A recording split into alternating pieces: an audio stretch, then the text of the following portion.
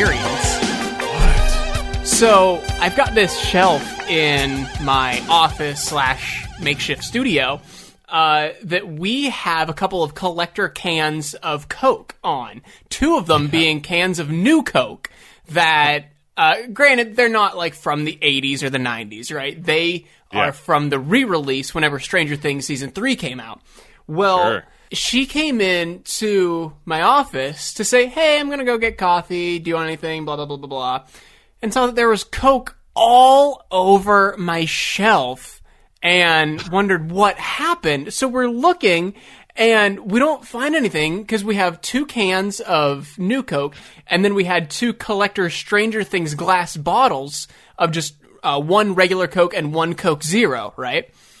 We figure like, oh shit, maybe one of the glass bottles has a hairline fracture, because Tim, this shit was everywhere.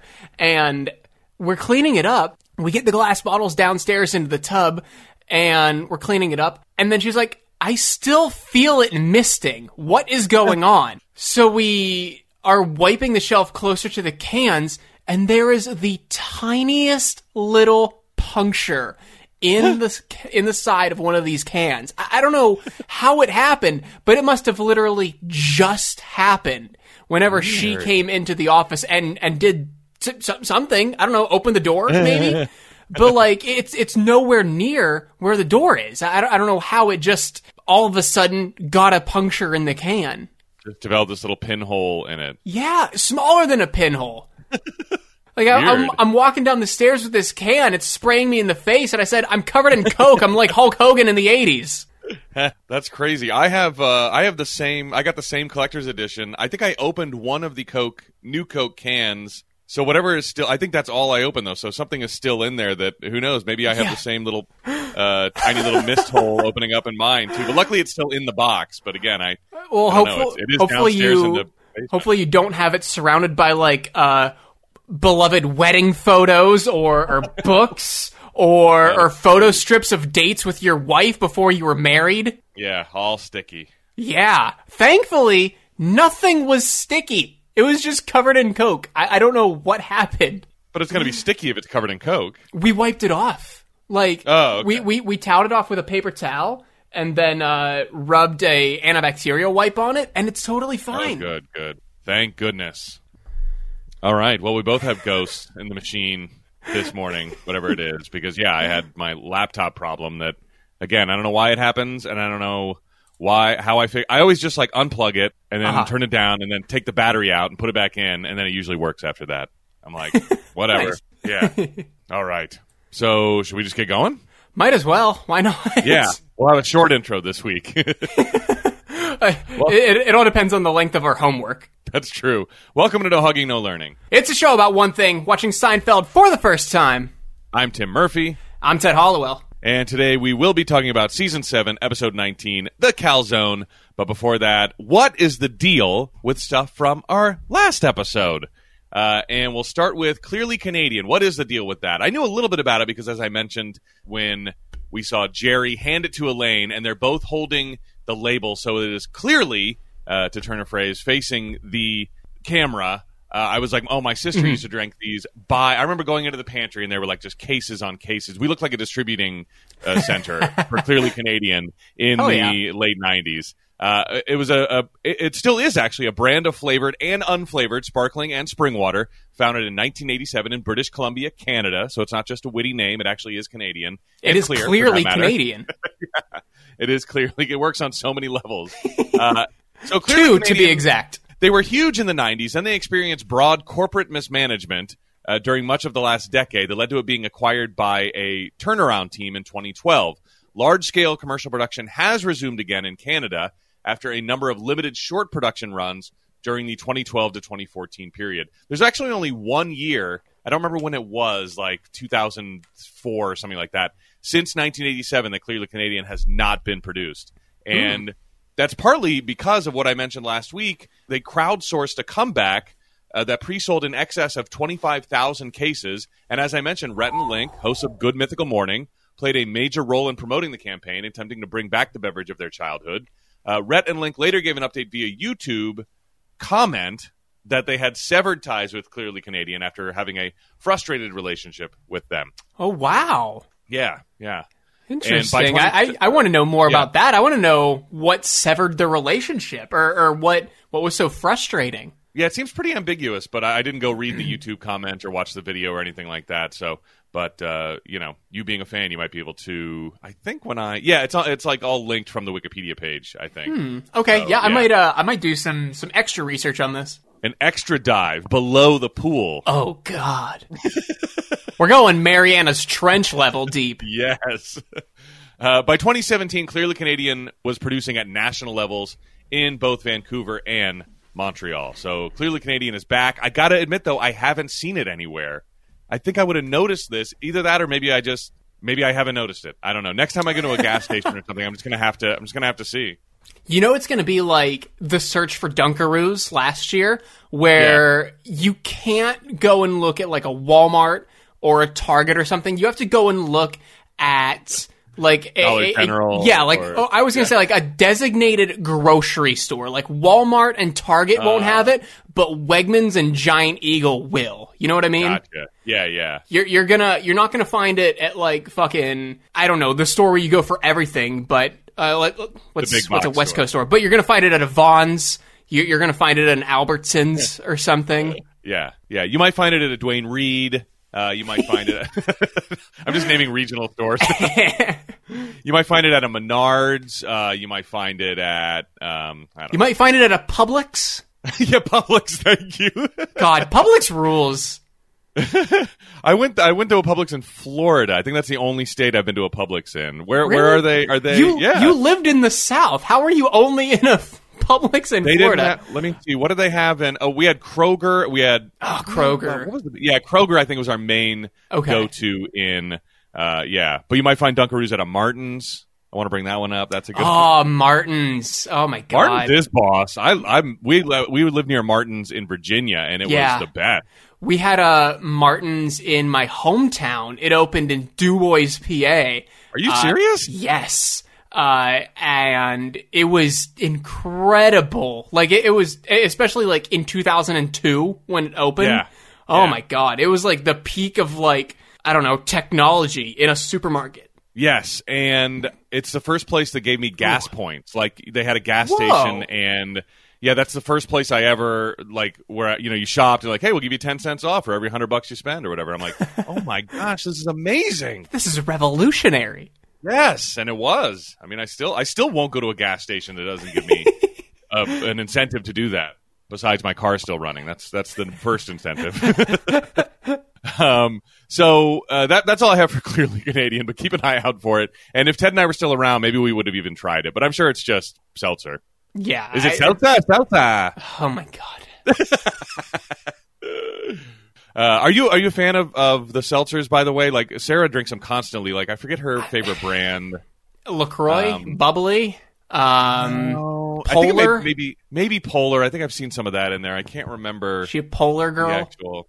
It's like Whirlpool City or something dumb like that. Oh my God. Yeah, I can't remember. I've tried to get into them. Grace loves them, but and this is not my original joke. I know, shocker, but there's a really good comedian who said one time, it's like drinking one of those is like someone trying to remember what a flavor is.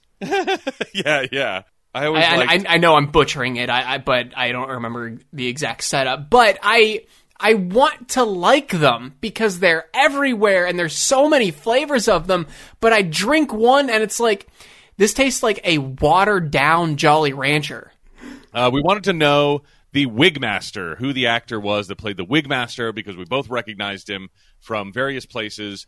You recognize him from The Sweet Life of Zack and Cody, where he played Patrick, which is his real first name.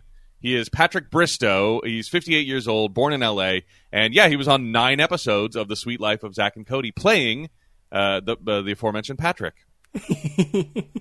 I recognized him, just like from everything he did. I mean, he was in Friends, he was in Ellen, he was in Mad About You, he was in Austin Powers. He had a little bit part in that as the VirtueCon tour guide, Bolton. I vaguely remember that little segment. He has a couple of other Disney credits too. He was on an episode of That's So Raven playing Tony. Yeah, and he was on an episode of Zoe 101, which I think was Nick. Is that right? Was that a Nickelodeon one? Yeah, or was that... yeah, okay. That was Nick. And that he played Mr. Fletcher in episode The Play. So yeah, just a dude that has worked like everywhere and done everything. Just one of those guys. So yeah, Patrick Bristow. The parking lot attendant gives Kramer a Mary Kay car. So what's the deal with Mary Kay cars? Well, in 1968, Mary Kay Ash purchased the first pink Cadillac from a Dallas dealership. The first Mary Kay pink Cadillac. I don't know if it was the first pink Cadillac. Maybe it was, because it was repainted on site to match the Mountain Laurel blush in a compact Ash carried. So, yeah, maybe it was the first Mary Kay colored pink Cadillac like that. The Cadillac served as a mobile advertisement for her business, and the following year, Ash rewarded the company's top 5 salespeople with similarly painted 1970 Coupe de Ville Cadillacs. GM has painted over 100,000 custom cars for Mary Kay.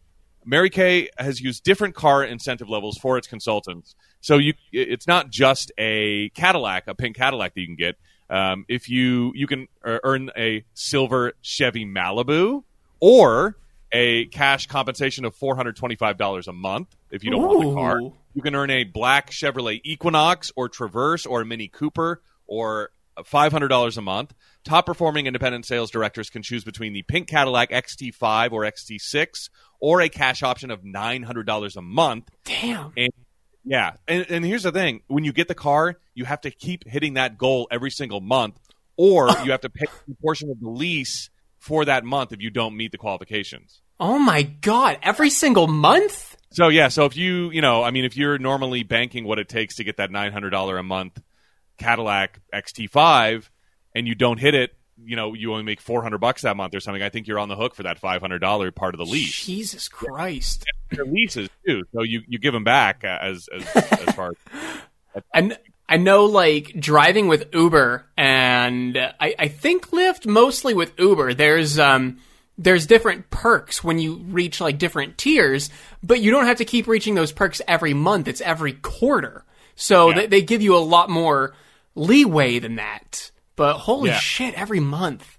I know. I hate, it's far from, selling thousands of dollars worth of Mary Kay, but it reminds me of Sheetz' again, to go back to regional stores, Sheetz' loyalty plan where, like, you have to keep, like, I attained Sheetz Freak status at some point, and then you have to, like, keep ordering Sheetz, like, all the time to keep your points above a certain level, and then once they fall below a certain level, I'm just Sheetz' friend at this point, I think is literally what it is. I'm only friend of Sheetz. I'm not a freak for Sheetz. I'm not a freak in the sheet. Oh! God damn it. It makes me think another gas station around here, Gecko, they started, like, incorporating, hey, now your points are gonna have expiration dates, and they tried to paint it as this, like, big positive, like, thing, this big positive addition to their perks campaign, and everyone's like, no, why are you doing this?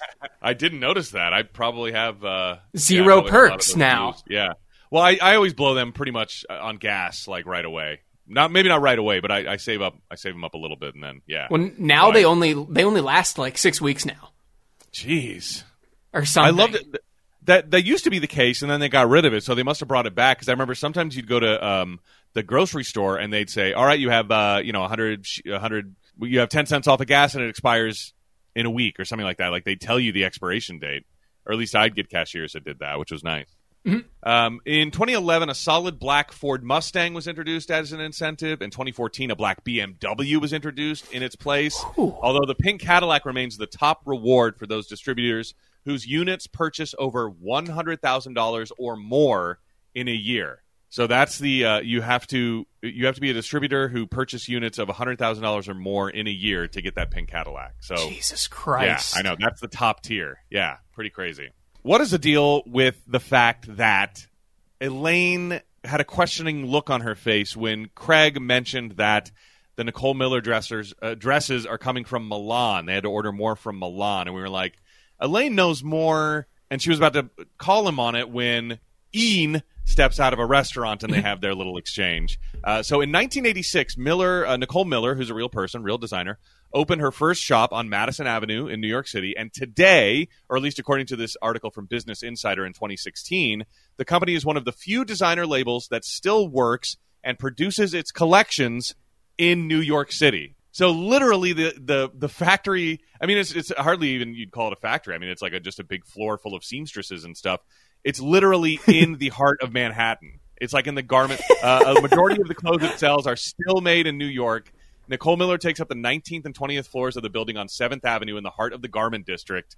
And the company has been in that space since 1991. So it had already been there years. Nicole Miller had been making her clothes steps from where Elaine and Craig were talking for years at that point when he was like, oh, yeah, they got to come from Milan. So it was definitely bullshit. And as we dig into that, it gets to be a little bit better of a joke. I like that. But is the fact that she makes her clothes in New York City that common of knowledge? I wouldn't think so. No, but for Elaine... working in the fashion industry, that's like that's industry knowledge, you know? Yeah. But I think it's odd that they didn't explain it to normies like us who don't know that Nicole Miller's made in America, or maybe true. we're just dudes who, I mean, I shop at the Gap. I know that's made in America. Well, probably not. Probably made in Vietnam or something. Yeah. Now that I'm thinking of it, just because they have American flag T-shirts doesn't mean they're made in America. Oh wait, I'm thinking of Old Navy. I mean, they're the same company, so yeah, it's definitely Taiwan or something like that. So Castaway, the last little bit of homework we want to know was whether my buddy Peyton, who walked out of Castaway with me when Tom Hanks got rescued, I want to know if he'd ever seen the end of it, and he says he doesn't remember when, but eventually he did because he remembers the crossroads at the end of the movie. And I was like, oh yeah, okay. So question answered. We do have a little bit of trivia and tidbits and stuff like that. Zach Pfeiffer plays Bob, the manager of the Andover shop in this episode. I called him, I think, Kirkland brand Dan Aykroyd. Yeah. And he previously provided the voice on the other end of the telephone call Jerry made in episode 15 of this season, the hot tub, when requesting a wake-up call. So he's the one that, like, they check into a hotel, and the wake up call guy's a little snooty, and Jerry's worried that he offended him, and he's not going to get the wake up call. So they go out of the hotel, they leave the hotel, and go back to Jerry's apartment. I think so. That was him. Doing that voice. Is that the wake up call that people thought was Peter Dinklage? I think so. I couldn't corroborate that, but let me see what. I should have searched this earlier. Peter Dinklage. Everyone on the internet's like, oh my god, Peter Dinklage had a Seinfeld cameo that you never knew of. Yeah. And no one can really determine if it was actually him or not. Yeah, I'm certain that it's not, because all these websites just are links back to each other. Let me see. It's the internet version of the Spider-Man meme. Yeah, it really... Peter Dinklage Seinfeld. Let me see. So supposedly he's the voice of Elaine's wake-up guy, I think, who she starts dating or something like that? Yeah. Oh, okay. Different wake-up guy. But he didn't play the actor, yeah. Okay. Different wake-up call guy. Yeah, different. But I'm still not convinced that's Peter Dinklage. I want to hear it from Peter Dinklage himself. While she mostly played bit parts... I wanted to look up the actress who played... I thought it was January Jones for like a split second, but the actress who played the prostitute in the episode... What episode? What was the title of the episode? The Wigmaster. The Wigmaster. Yeah. Her name is Gina Mastrogiacomo, and she mostly played bit parts in B-movies, but she had a huge role as Ray Liotta's mistress in Goodfellas, the Martin Scorsese movie from 1990. She was also in The Naked Gun 2.5, The Smell of Fear in 91. And I remember, so they go into a sex shop because I think that they trace a rental van to there. And, and all the cops, storm in, and she's, showing a lot of cleavage, and she goes, is this some kind of bust? And Leslie Nielsen goes, yes, it's very impressive, but we're here on business, or something like that. I always thought that was a pretty witty joke. But here's the crazy thing about it. Let me bring us down. She died in 2001 at 39 of a rare bacterial heart infection. Oh, no. Yeah, I know. I was just shocked to find that out. So, just weird. The episode was inspired at the time by Spike Feresten's live-in girlfriend. So Spike Feresten wrote this episode, and he had a girlfriend, and her Wigmaster friend literally stayed as a house guest for 2 days, Feresten said, and I made his life a living hell, and he left. I don't know any more than that. Spike also once took his car to a discount parking lot, and his door wouldn't lock, and when he picked it up, he found discarded condoms inside. It turns out the prostitutes had been operating in the car. So that is from someone's real life, unfortunately. The cafe scenes were filmed outside the CBS Studio Center commissary on February 27th of 1996. The ending of George's story was cut. In deleted footage, Susan doesn't believe him, I guess again, when he tells her that the parking lot owners wouldn't let him take his car, and George unsuccessfully tries to turn her mistrust once again into a breakup. In another cutscene, Jerry, at Kramer's suggestion, goes around town gauging people's reactions to the crest on his jacket, only to bump into Kenny Bania wearing the same jacket. Oh my god. Yeah. I guess that would have been pretty funny. The clothing store's policy of not allowing purchases to be returned for the sake of denying a sales clerk his commission was cited in Clancy versus King. So I guess that means in 2008, they cited a Seinfeld case in this weird case of someone wanting to return something so a sales clerk didn't get his commission. Okay. Yeah, I know. Weird. Wait, the court case was in 2008, and they cited the Seinfeld episode? I guess so. Yeah, that's according to Wikipedia. That's what it says.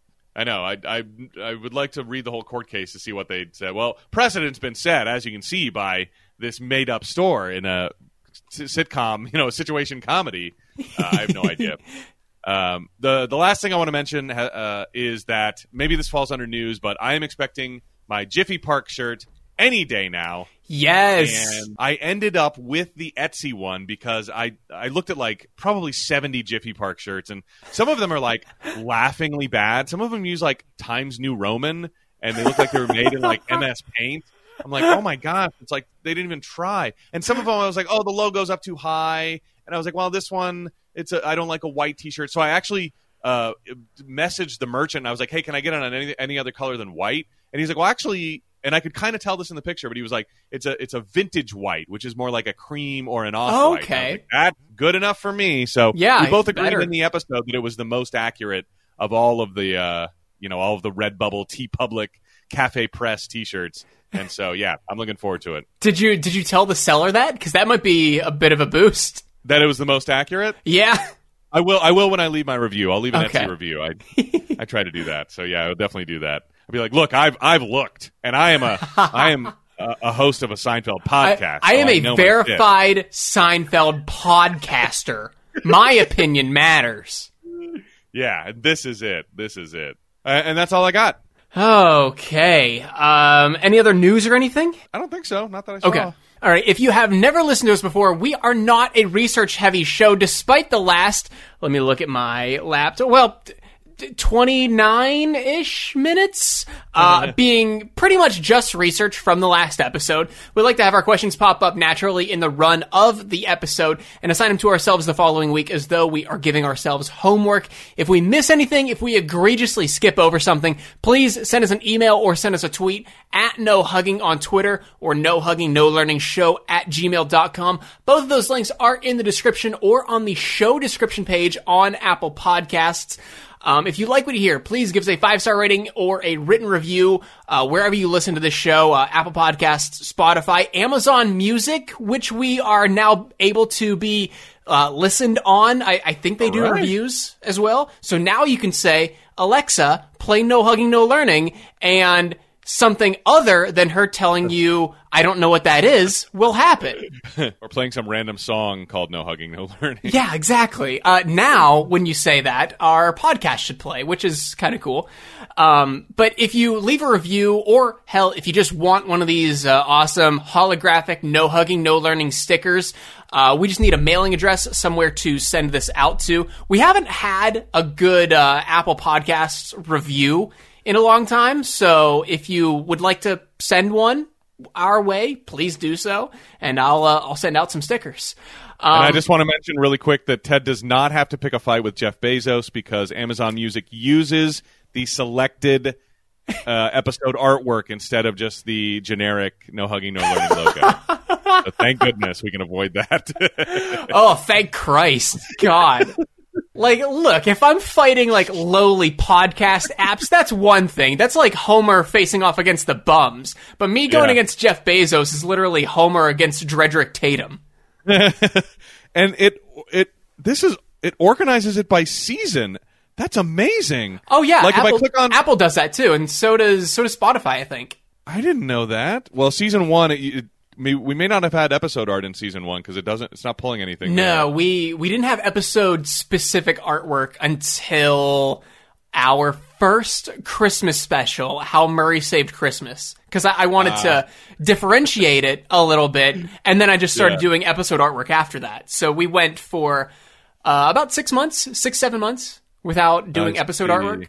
So you're saying that Apple Podcasts differentiates it by actual season of the TV show as well? Well, it differentiates it by season of our show, but the seasons and episodes of our show, except for the last couple episodes of season 7, have been exactly the same as Seinfeld. Yeah.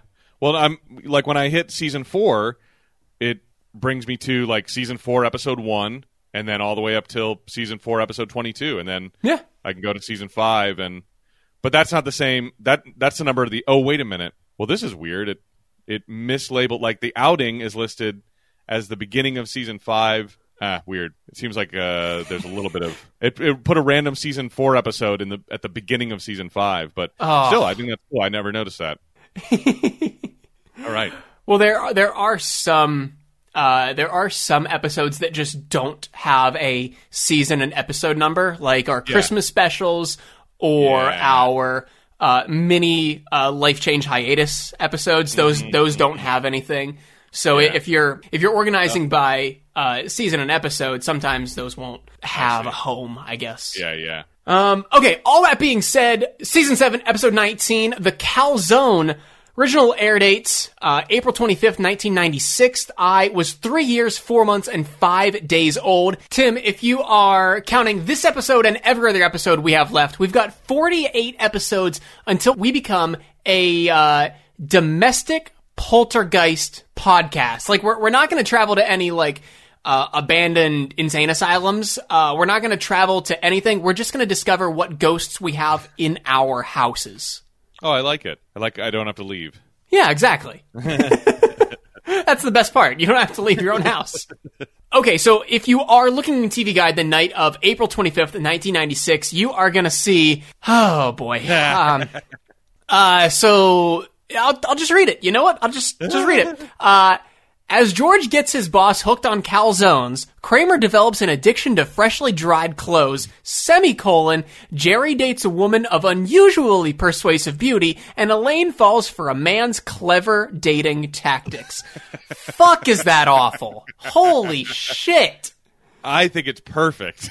Oh my god. It's twice as long as it needs to be. Maybe longer than that. All right. Well, I can't wait to see what you want to lose, because honestly, it's exactly the kind of thing that I love coming up with. So. It's the exact type of description you would write. Yeah. I love. Let's see. We need to cover all of the bases in here. Yeah. The only thing it doesn't have is Newman. Yeah. I'll add Newman to the end when we get there. Have a 5-facet episode description. Jesus. I'll say George requires Newman's help when I'll do it right now. When his boss, blah blah blah. Spoiler alert. Oh my god. That's it. I'm going to add to it later. All right. We start with a stand-up bit, and if you are in the food service industry and you make less than minimum wage and require tips to fill in the gap there, Jerry Seinfeld says, "Fuck you."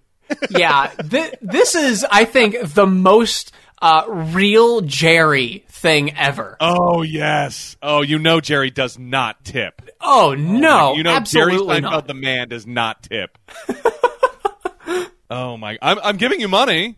I don't know where that money's going, but you can take some. Get them to give you that money that I'm giving you. I'm not giving you any more money. I've already paid for what I've... Oh, my gosh. So it's basically like, have you been to these places where the tip jar is just for them turning around? And I guess he's like kind of like talking like a lunch counter, kind of like Paisanos is going to be later on. Like you they turn around, they get your food, as if someone back there didn't prepare it or whatever. Like, I don't know what Jerry wants. Like, a blowjob for a tip? Is that enough, Jerry? Like, what do they have to do?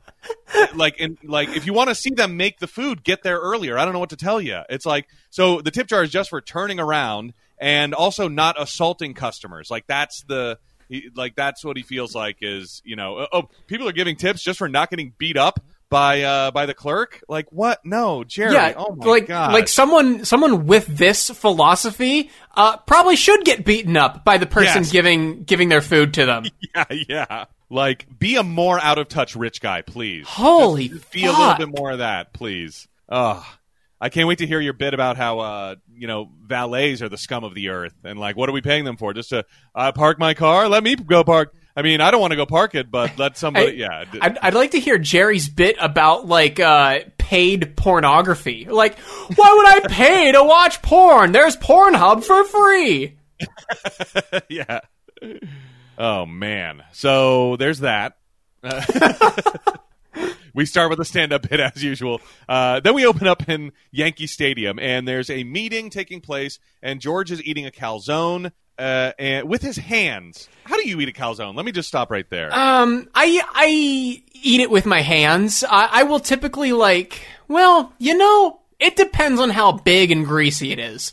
If it's a manageable size, I'll eat it with my hands. But if it's like bigger, I can definitely tell this is going to be a mess if I eat it with my hands. Then I'll grab a fork and a knife. Yeah, I think I'm mostly a knife or fork guy. Maybe towards the end I'll start picking it up. Yeah.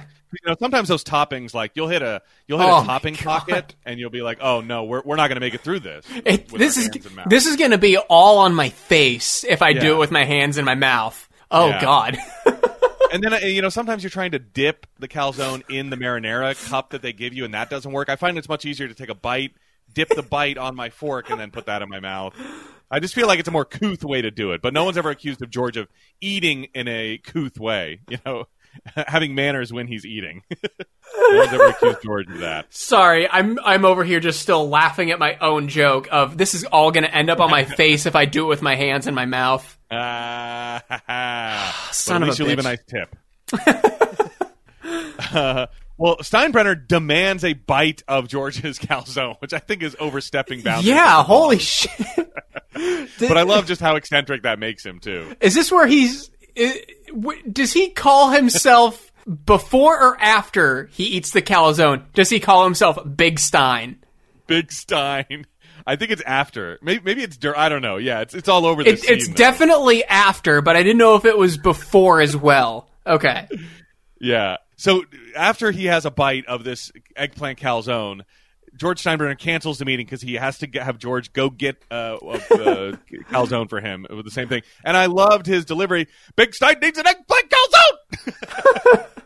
And I feel like we can't really skip over the thing George was bringing up in the meeting. A thing you and I have talked about before was the length of stall doors in restrooms. Yeah. Especially, Major League ballparks are some of the worst. You're lucky you get a door. Yeah. Steinbrenner's like, when I was in the Army, you're lucky you get a door at all. Like, oh, God. Could you imagine Yankee Stadium not having doors on their toilets? Unfortunately, yes. A bunch of drunk Yankees fans, just pissing wherever they want. I think I can imagine that, actually. It's like, I don't know if you watch Big Mouth. It's like the toilet is a suggestion. Well, it's like, I swear, when I went to Wrigley Field, they had a trough that you could stand on either side of. So you're facing a guy why? who is also pissing. Yeah, I know. Why? This doesn't make any sense. If you're going to have a trough, which A, don't, but B... No. It has to be mounted on the wall. There's only one direction to pee into a trough. You would think. Oh, my God. Yeah. So over in Jerry's apartment, Superman's on the shelf and the fridge still, and Elaine is having dinner with Todd Gack, and he bet her that Dustin Hoffman was in Star Wars, and so the bet was that the loser has to buy dinner, and Jerry gives a knowing, huh. it seems like he has figured something out about Todd Gack that Elaine has not yet, but he is keeping his cards close to his chest. I'm surprised that the Jerry character has seen Star Wars, given with how contrarian he is to everything else. Like, I don't know how big Star Wars hype was after the first trilogy ended, and especially in 96, it had been over for a while now, and the prequel hadn't started yet. So I don't know what the level of hype was, but it seems like Jerry would be like, everyone's talking about it, I don't need to see it. Yeah, or just outright disparaging it. Like, oh, you mean the thing that adults like that is for little kids or whatever? You know, yeah, that's the type of attitude I would expect him to have. Yeah. Kramer comes in, and he's wearing clothes that are fresh from the dryer, which is a great feeling. I used to love that as a kid. I can't think of the last time I did it, because normally I'm not doing laundry at the same time I'm getting dressed, but it's the best. Best is like a blanket on a really cold winter day. Yes. Yeah, right from the dryer. And Kramer says, I'm only dressing this way from now on, wearing clothes fresh out of the dryer. Meanwhile, Jerry has a date with Nikki, who is quite a beauty, as Kramer says, and Jerry says she's also very bold. And then just to drive the point home, Kramer says, oh, bold and beautiful. Which is pretty cheesy. Hey, did you know that's a name of a show? Say! Whoa! That's humorous that it came up in conversation. Wow! Back over at Yankee Stadium, Steinbrenner and George are eating calzones in Steinbrenner's office, although Steinbrenner calls it a pita pocket. Well, technically, he doesn't refer to the whole thing as a pita pocket. He just refers to the crust as a pita pocket, because like all the grease and the toppings fall into the pita pocket of the calzone, I guess. I suppose. I don't like the word pita in there, though. I feel like that designates a certain type of bread that pizza dough is not. Is this the same day? Is this George's second calzone of the day that he's eating? I'm going to say yes. Because, like, they ended the meeting abruptly and George left. The next thing we see is George is in Steinbrenner's office eating a calzone. So, like, I can't imagine this is the same calzone. Yeah, no, he probably... Because, Steinbrenner tells him to buy 2 calzones when he sends him out of the meeting. And so I was like, well, maybe both of those are for Steinbrenner, but I think one was for George and one was for George Steinbrenner. For Big Stein. Big Stein, need the next plant calzone! And Steinbrenner is about to nix the Lost and Found of the stadium, but George changes his mind, saying it's probably a good idea. And so he reverses course and says, yeah, Lost and Found, but with a time limit. What Lost and Found doesn't have a time limit? Yeah, I feel like the time limit is maybe not enforced a lot of times, but every so often it's like, hey, I think everything from Lost and Found's been there a while. Just go ahead and dump the box. It's getting full. I feel like hey, take this to Goodwill. It's all been here for 6 months. Yeah. Just when the box is full is the normal time limit, but there's got to be one written down 30 days or whatever. I don't know if you have done this, but I have seen items in a Lost and Found that I know were not mine, but I have inquired about the time limit because I have wanted those items. I don't think I have.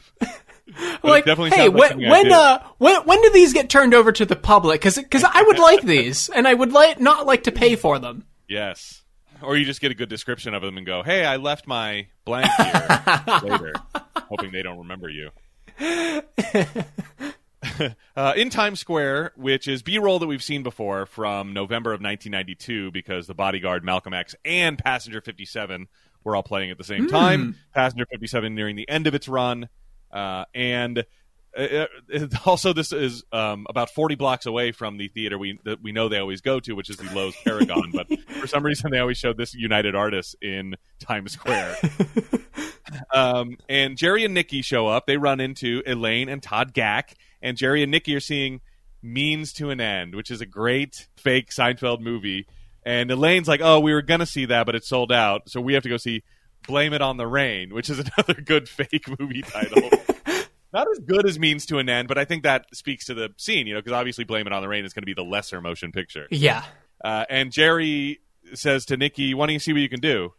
And while Nikki is gone, Todd offers Jerry Cuban cigars because, hey, why not? It's the first time they've ever met. I think it may be the actual first thing Todd says to Jerry, maybe the second. But I think when Jerry says, oh, who'd you think was in Star Wars? Sammy Davis Jr., Todd just kind of chuckles. I think literally the first thing Todd says to Jerry is, I'm going to Canada. Do you want me to bring you Cuban cigars? Well, it's like, hey, Jerry, are you a cigar guy? I'm going to Canada. Would you like me to? So there's like literally one line, one exposition before offering to get him Cuban cigars. It's, hey, Jerry, are you a cigar guy?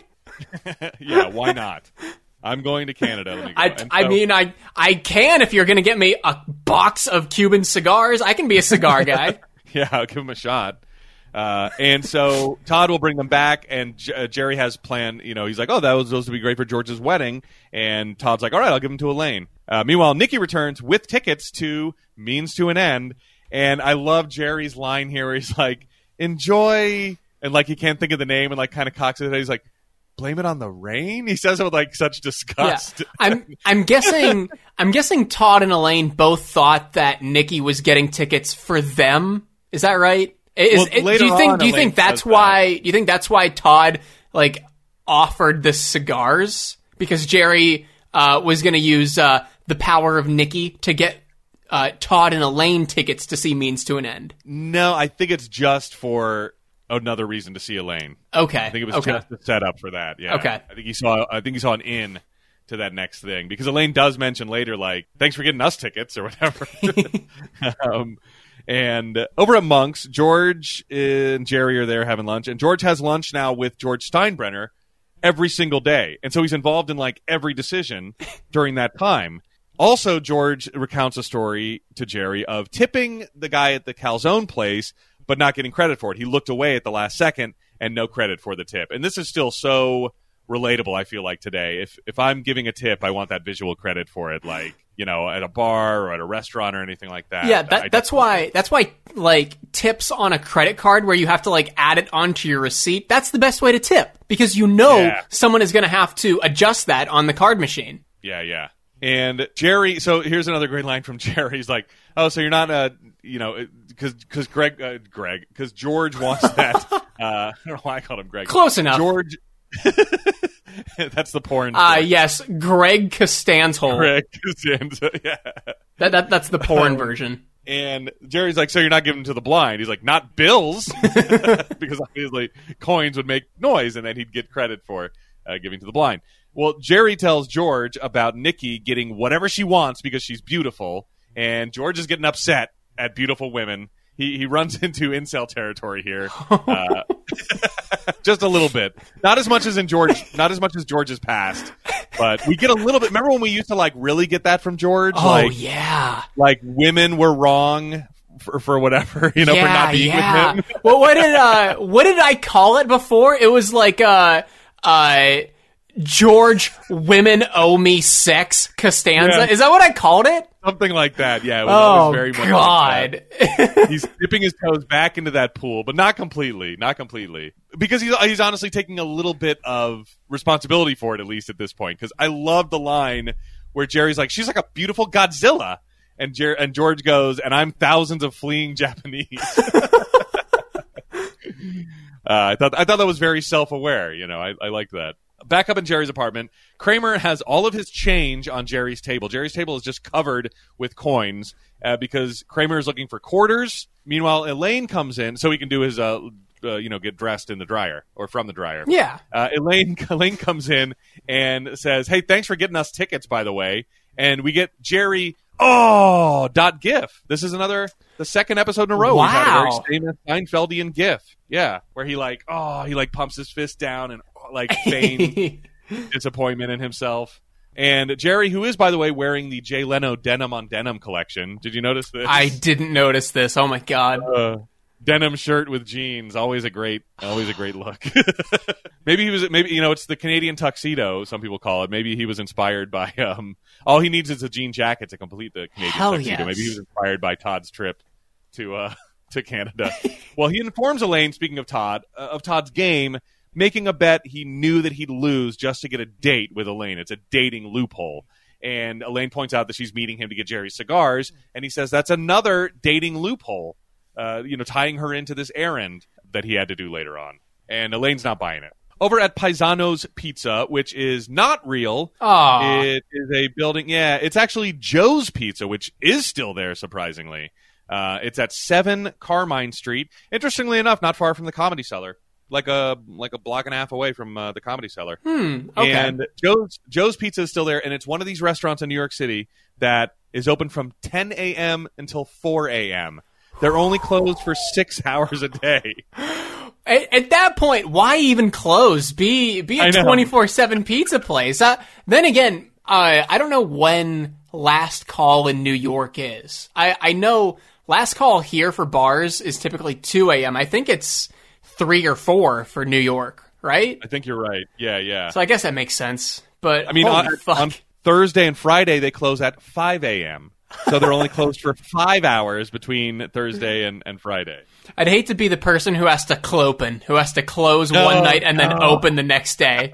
Yeah, I'm just pulling a 19-hour. There probably are. I mean, it probably is like kind of one of these family places that, like, there probably are people that are just there for 21 hours a day. Oh, probably. Jeez. Yeah, I slept in the cooler. I put my jacket on and slept with the pizza dough. Oh my gosh. And George tips again, makes a big show of it, saying that, I'm Italian, that kind of makes us paisanos, and I always take care of my paisanos, and like, right when he is about to drop the tip in, the pizza guy is called away.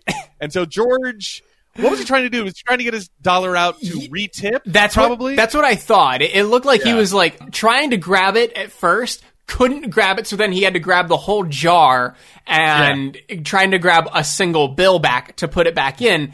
But the guy turns back around as George has a hold of the jar and thinks he's stealing all the money. Yeah, and kicks him out and even threatens him with the giant spatula, whatever they call that thing that gets the pizza in and out. Yeah, so George is now kicked out of Paisanos.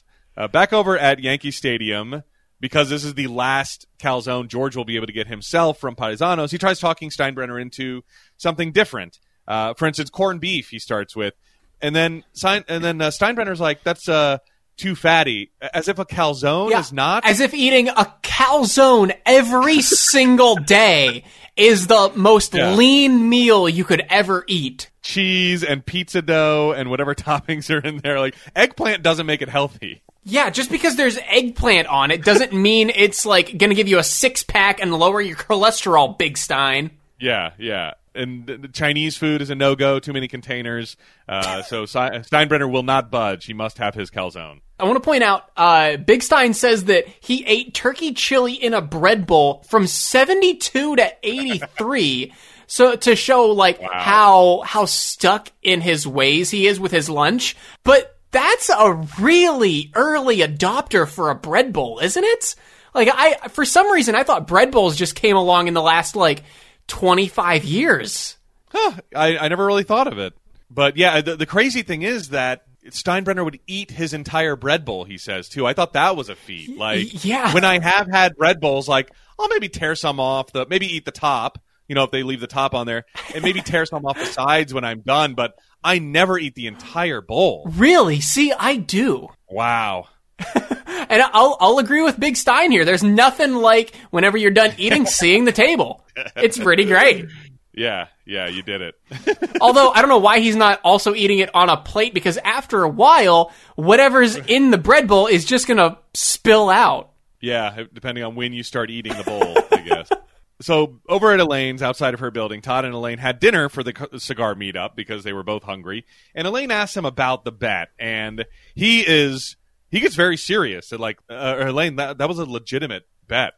And she's like, oh, okay. And then he asks if she wants to meet up on Saturday night, but he insists it's not a date. Why can't people just meet up? Why can't two people just meet up without you considering it a date? And Elaine's like, okay, all right. He always gets very defensive whenever she calls him on this weird little thing that he does.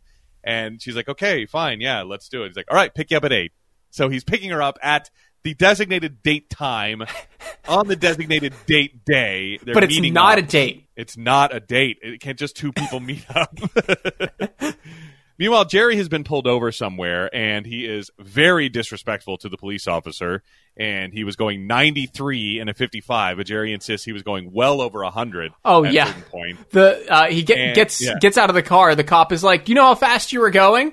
And Jerry's like, "A lot faster than that. You actually must have caught me whenever I slowed down around the curve." Yeah, and so he asks Nikki to bring the registration out, and when she gets out, the cop is speechless at her beauty, and, she's like, officer, do you really have to give us a ticket? And Jerry's like, all right, let's hit it. Another example in this episode that is not Jerry. What do you mean? Like, we've never seen him be, like, super comfortable in, like, I don't know, I don't know how to explain it, you know? We haven't seen him act like this ever. Oh, that's for sure. Yeah, I would say that, he's being very, very glib and just like, like I said earlier, just like straight up, he knows he's going to get out of it, so he's acting very confident in that fact. Just being a straight up jerk to the cop. Yeah, but he's like, all right, let's hit it. No ticket. Back up in his apartment, Kramer has his shirt in Jerry's oven, and I like that Jerry goes like, what about you? Why can't you use your oven? I'm baking a pie, Kramer says.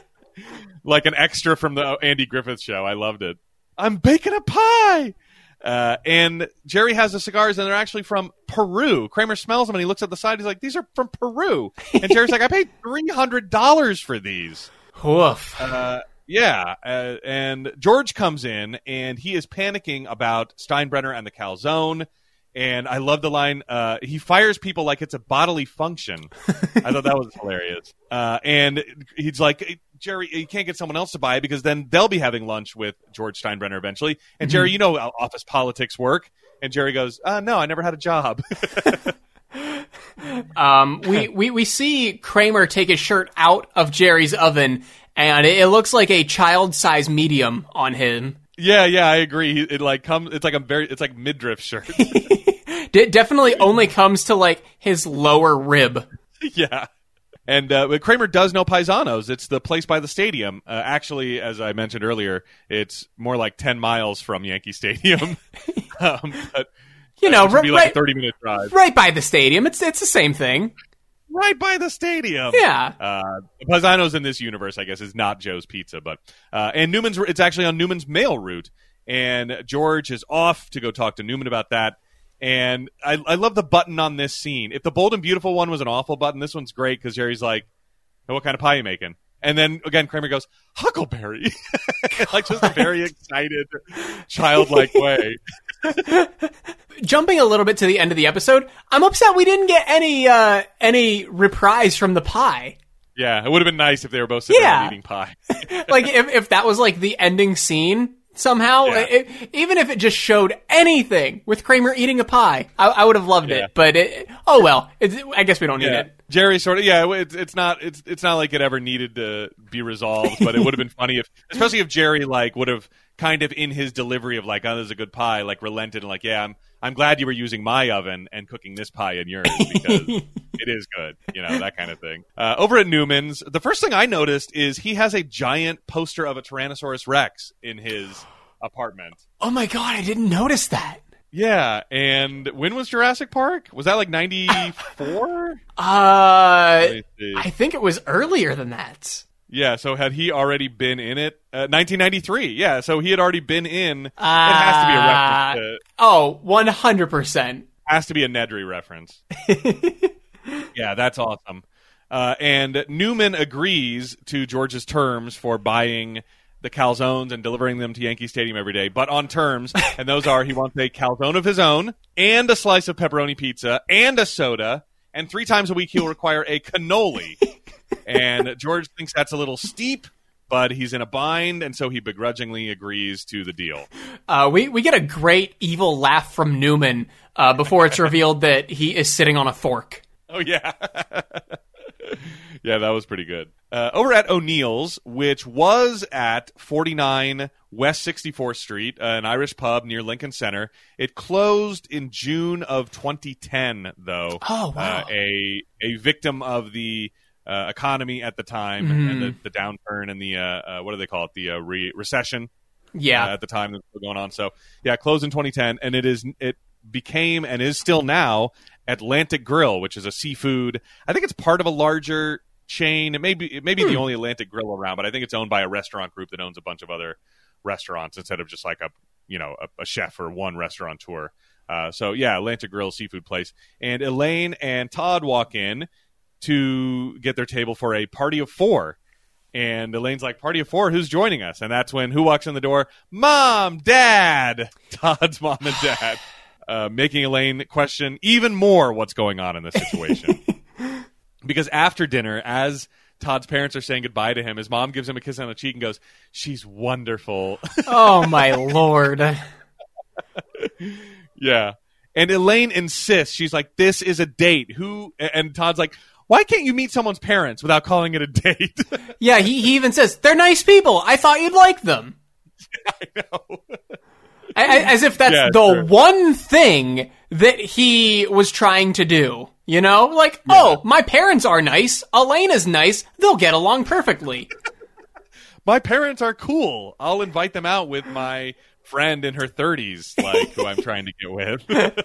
But it's not a date. It's not a relationship. But it's not a date, yeah. And they both part ways at the door, and Elaine's like, "Nah, I'm just going to walk home," and Todd's getting a cab, and when they say goodbye, he goes in for a kiss, like on the lips, like at the end of a date.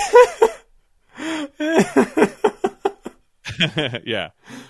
And back up in Jerry's apartment, George is not at Jerry's apartment. We're outside of Newman's apartment in Jerry's apartment building, and George is dropping off the money for the week when he hears Newman inside and he's not at work, and Newman says he doesn't work in the rain. And I love George is like, "You're a mailman, neither rain nor sleet nor snow. It's the first one."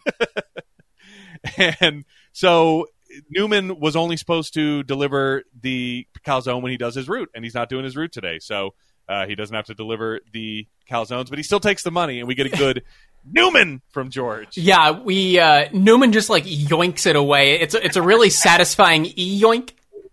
Yeah, because George is like, "But I'm paying ya," and he's like, "Oh, right, thank you, yoink." Yeah, and he slams the door in George's face, and we get it. Yeah, he gives us a great Newman. Back up in Jerry's apartment, Jerry asks if Nikki would pay Todd a visit to perhaps get a refund of his $300 for the Peruvian cigars. George knocks on Kramer's door, and he needs Kramer to go get the calzones. And I love that Kramer knows. He's like, "Oh, right, it's raining." He knows that Newman doesn't work in the rain. Oh, right, it's raining. Of course, Newman's not working. So Kramer says no problem, and he's going to pay with all of the change that he has been, that he wants to get rid of now because, obviously there's no quarters or anything like that. So he is walking down the street, his cargo pockets bursting at the seams with coins, and he starts running to grab the bus, which, first of all, I thought Kramer had a car, and he didn't like taking the bus because that's why he has a car. But as he goes running for the bus, pockets are bursting, change goes everywhere. It was in his jacket. It's just dumping like liquid all over the sidewalk, and he slips in it and falls down. But he finally makes it to Paisano's, and he orders the calzones, and then he marvels at the pizza oven and asks the guy for a favor because he's soaking wet right now, of course. Over at Monk's, Todd is sitting with Nikki as who walks in? Elaine. Elaine comes in and sees Todd sitting with Nikki, and Nikki says, "What does the M stand for in Nixon?" Nixon's name, Richard M. Nixon. And Elaine says, "Millhouse." And Nikki's like, Todd thought it was Mo. You owe me a dinner. And Elaine looks at Todd, and he like kind of shrugs because the jig is up on his dating loophole. And he's sort of cheating on Elaine with it, but they weren't really dating. Yeah, he gives her like "I'm a stinker." Ain't I the worst? You got me. You got gacked. Oh, no. You just got gacked. Isn't that what Nickelodeon called their slime that they would like sell in stores? Gack? I think it was something. Nickelodeon. Yeah, Nickelodeon Gack. I think it has to be Nickelodeon Gack. Yeah, GAK. Yeah, it was I guess it was just slime, yeah. Nickelodeon Gack. Oh, it looks like you can still buy it on Amazon for $15. That seems like a good deal. Are they still making Nickelodeon brand Gack, or is this some off-brand? I don't know. Can't open it up for some reason. Might just be... But yeah, I thought that sounded familiar. It might be the same Gack, but it's definitely not new. It's probably old. Yeah. It's probably all dried up in the case when you buy it. I just had a really dumb joke. It's gone from Gack to Guck. Oh! So back over at Paisano's. Probably the worst joke I've ever made on this show. Kramer's clothes have been all burned up in the pizza oven, and the guy from Paisano goes, what the hell do I know about cooking a shirt? So you can't blame him. And Kramer starts unloading pennies to pay onto the counter at Paisano's, and Kramer has a very Italian fight with the guy about the fact that he's not going to let him pay with change. Yeah, I don't know how to feel about this. Like, this is on the same level as, I'm sure you've seen the Family Guy clip where he's pretending to be Italian because he has a mustache and he's just yells "Baba boopy" over and over. But the way I wrote this in my notes was wants to pay in pennies, want bills instead, indistinct Italian-sounding yelling, yikes, gets kicked out without calzones. Yeah. He's yelling like what sounds like Italian words, but is definitely just. But yeah, at one point, Kramer's definitely just going. Blah, blah, blah, blah, blah, blah. Yeah. Yeah, it toes a line. I don't know. I think it's on the safe side, but maybe it's not. Italians, let us know. Back over at Yankee Stadium, Kramer shows up with no calzones, and he throws his ruined clothes into the trash near the air system return, and George remarks that he smells like Paisano's because he had his clothes in the oven. And George heads to another Italian place on Jerome, which I looked up. He's referring to Jerome Avenue, which is about a block away from Yankee Stadium. And we fade to the vent in Steinbrenner's office, and he's hangry. He's yelling at someone on the phone. He even fires them. But then he's like, oh, you know what? I'm sorry. No, you're not fired. He's yelling about when the last time he had a pimple was, which is odd. Why that would come up with an employee what was their job, and how did that come up? What I'm curious. Yeah, because I was like, maybe he's like was ranting at like the New York Post or something that printed like, Steinbrenner's more like Scheinbrenner, and like zoomed in on a zit he had or something. Steinbrenner, more like Steinbrenner. Yes, yeah, and he was calling to like complain about that. But then when he fires them, I was like, oh, he must work for them, or maybe he's just the kind of guy that would try to fire somebody that doesn't even work for him. That probably is part of his character as well. But he did it because he's very hangry, just as George suspected. He just fires people randomly especially when he's hungry and mad. So he smells calzone coming through the air system, and he runs off in search of George, who he knows is somewhere with his calzones, because it's 1:15 and George is late. Back up in Jerry's apartment, Jerry and Elaine are smoking the awful Peruvian cigars. I like Jerry says it's like trying to smoke a chicken bone, and Elaine describes it later as a rubber fire. And Nikki, they both got, dumped. I don't know what Elaine got because they weren't really dating according to Todd, but Nikki and Todd are together, and this never would have happened if, he hadn't sent Nikki to get his money back. And Jerry, meanwhile, has promised he would walk her dog for her, which Elaine, kind of takes him to task for. But he was like, well, I don't know. She explained it to me, and by the end, I had to agree that it was something I had to do. Which, like, both Todd and Nikki, then, I'm guessing, see each other as being better than Jerry and Elaine. Wow. Which I could make the argument for one case, but I guess, I don't know. But it's weird. Yeah. Yeah, I think so. It's an odd pairing because Jerry is loaded. Yeah. Like we talk about this every single week. Yeah, and I don't know how long. Like someone like Nikki isn't going to put up with Todd's weird dating game for very long. Absolutely not. Like it fooled her once, and I guess now they're together. But maybe he did actually take the leap and say, do you want to go on a date? I want to date you, or whatever. Maybe. Because it seems like the way Elaine and Jerry are talking is like they are together. They're a couple, But maybe Todd's just pulling his same shit and there's no escape from it. Elaine asks if Jerry ever paid for the cigars, and Jerry says, actually, it's being taken care of right now. Cut to Kramer knocking on an apartment door, and Todd Gack answers. And he goes, you Gack, here's your money. And he like chucks this giant sack full of change at Todd Gack, which knocks him over. And we get one more little segment of George's office being ransacked by Steinbrenner. And George comes in, explaining about the clothes. And Steinbrenner loves the idea of hot uniforms. And so he proposes doing it with the uniforms before every game, putting them in the dryer so the muscles are loosen up and the the players will be more comfortable, and that's pretty much the end of the episode. Okay. What do we got for homework this week? I didn't write anything down. Wow. Really? Pretty cut and dry. Yeah. Okay. Nothing. Yeah, I feel like a lot of like really small stuff that we just kind of encountered throughout talking about it, like the Jurassic Park connection. Yeah. Right. What do you like this week for cover art? That is a tough one. I didn't make Something a at note of Paisano's? anything. Maybe. The indistinct Italian sounding yelling, maybe? That's good, yeah. I mean, that'd be a good... Or George and the tip, like, with his dollar in the air. There might be a good wide shot of that. I don't know. Something like that. Maybe there's a good shot of George sitting down with Stein eating the calzone. That's a good one. Yeah, I'll look for something. I didn't make a note of anything, so I'm going to have to just kind of look through. Okay, so let's see what we can do about the description. Okay. So we had, as George gets his boss hooked on calzones, Kramer develops an addiction to freshly dried clothes, Jerry dates a woman of unusually persuasive beauty, and Elaine falls for a man's clever dating tactics. I couldn't even do it in one breath. All right, what do you want to do?